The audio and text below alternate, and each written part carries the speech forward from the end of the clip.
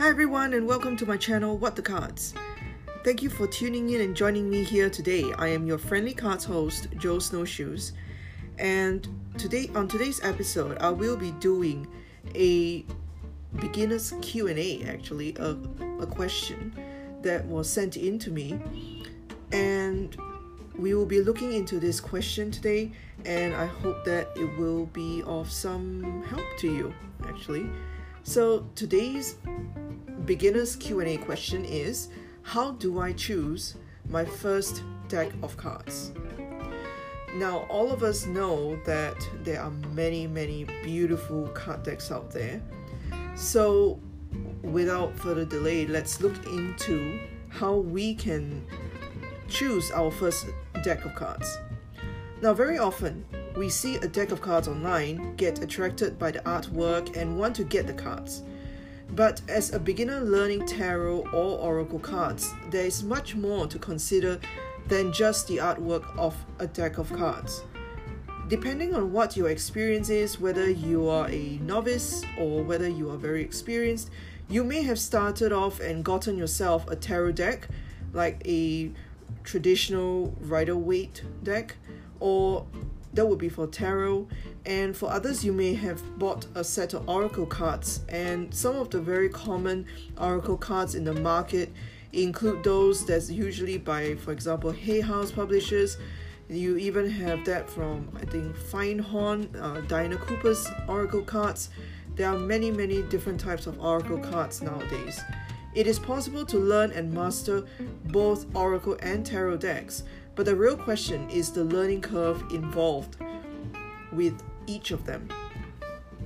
Now, for my students, if they are absolute beginners, I usually advise them to get a deck of oracle cards as their first deck of cards to start with. If they have tarot decks, I will actually teach them based on the deck they own. Now, oracle cards have always been easier to pick up with the reading interpretation support provided with the accompanying artwork and words. One can easily pick up an oracle deck and try their hand at reading without even having read the guidebook thoroughly. Tarot, on the other hand, has its own system of interpretation, and some people spend years mastering the art of reading tarot. I personally come from a background of being self-taught, and having used many different oracle and tarot decks over the years, my technique includes reading cards psychically and teaching others how to do the same with their own unique psychic intuition and abilities. Now, with regards to psychic abilities, there are 6 commonly known clairs: clairaudience, hearing; clairvoyance, sight; clairsentient, feeling; clairaudience, smell; and clairgustance, which is taste; and claircognizance, which is knowing. By using and practicing often with your cards, you will not only learn how to read your cards well, you will also discover and hone your unique clairvoyant abilities. You will learn how to trust your intuition more and also give accurate readings to others and yourself. When choosing your cards, you can consider these factors. First, budget. Before getting into a bookstore or going on an online card buying spree, all of us probably have been, tempted by all those gorgeous cards decks out there. You need to be clear about your budget. Because while it is possible to end up owning many decks of cards eventually, not all of us can afford to buy many decks. And for some, it's about making that first deck of cards count. Once you have decided on the budget you have for buying your set of cards, it's time to go window shopping. To make it practical, to give a little practical advice, usually it depends on the country you are in. So for example, if you're in the UK, you would actually realize that there's a huge price range of cards available, and for the US, for example, the same applies. And for those of us who are not within the US or UK, the price for some of us, the price of card decks may actually be much higher depending on where you buy them from. And personally, I purchase a lot of them from online stores, whether it's through Etsy or, for example, even eBay for some of those hard to find card decks.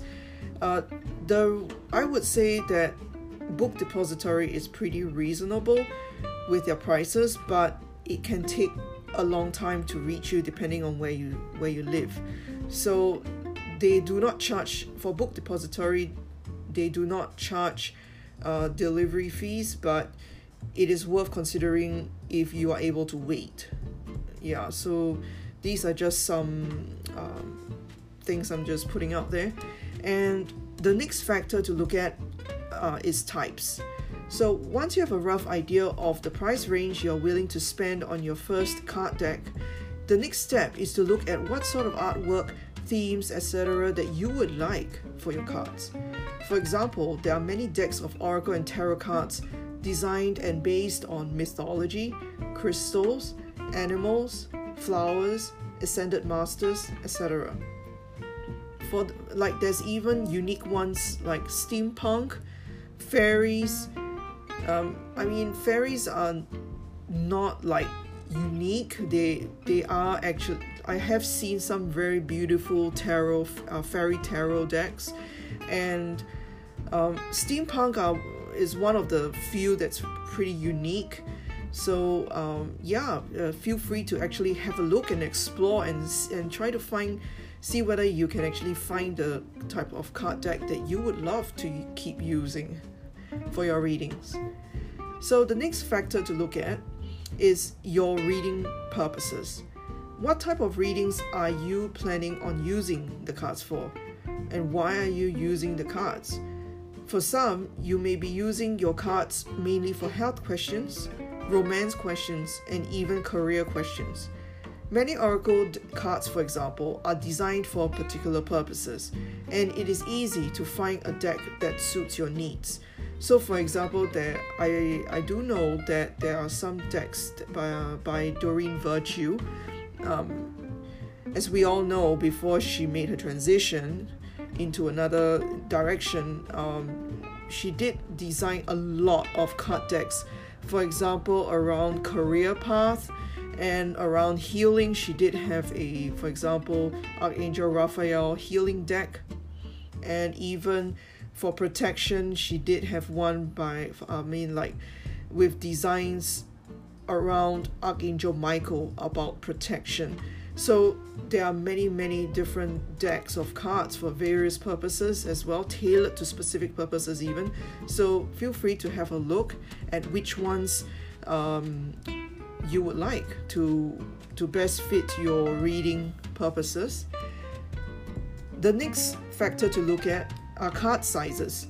Now, I know this may not be an issue to some, but not all of us have big hands that are good with shuffling oversized cards.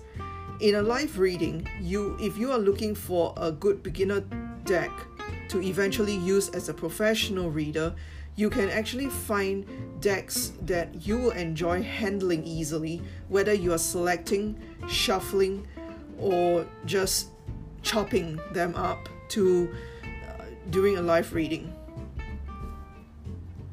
So the next factor to look at is the guidebook. Now, it is a common assumption that guidebooks for cards are meant to help us get a deeper interpretation from the cards. But not all guidebooks are designed that way. There are some publishers who give very short card interpretations that make it hard for absolute beginners to expand their interpretations on. It is important to note that not all people have the same spiritual abilities and level of intuition. There are some beginners who are totally new to using their intuition and applying them to their card readings. For those who are new to cards and using their intuition, etc., it is important to try to look up online a sample of the guidebook you are looking at.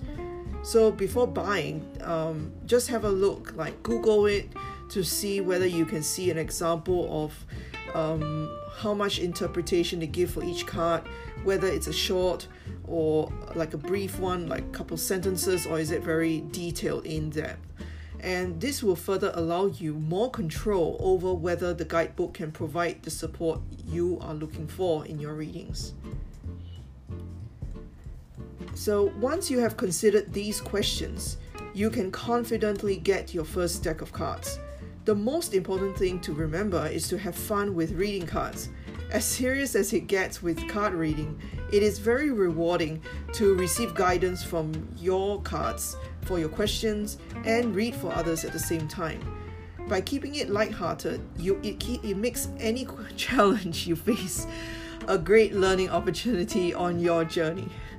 I hope you find this episode helpful. It's a mini episode, but I would appreciate it if you found it helpful to leave a review. It would really mean a lot to me and help this channel. Stay safe, and I hope you join me on my next episode. Sending you all lots of love.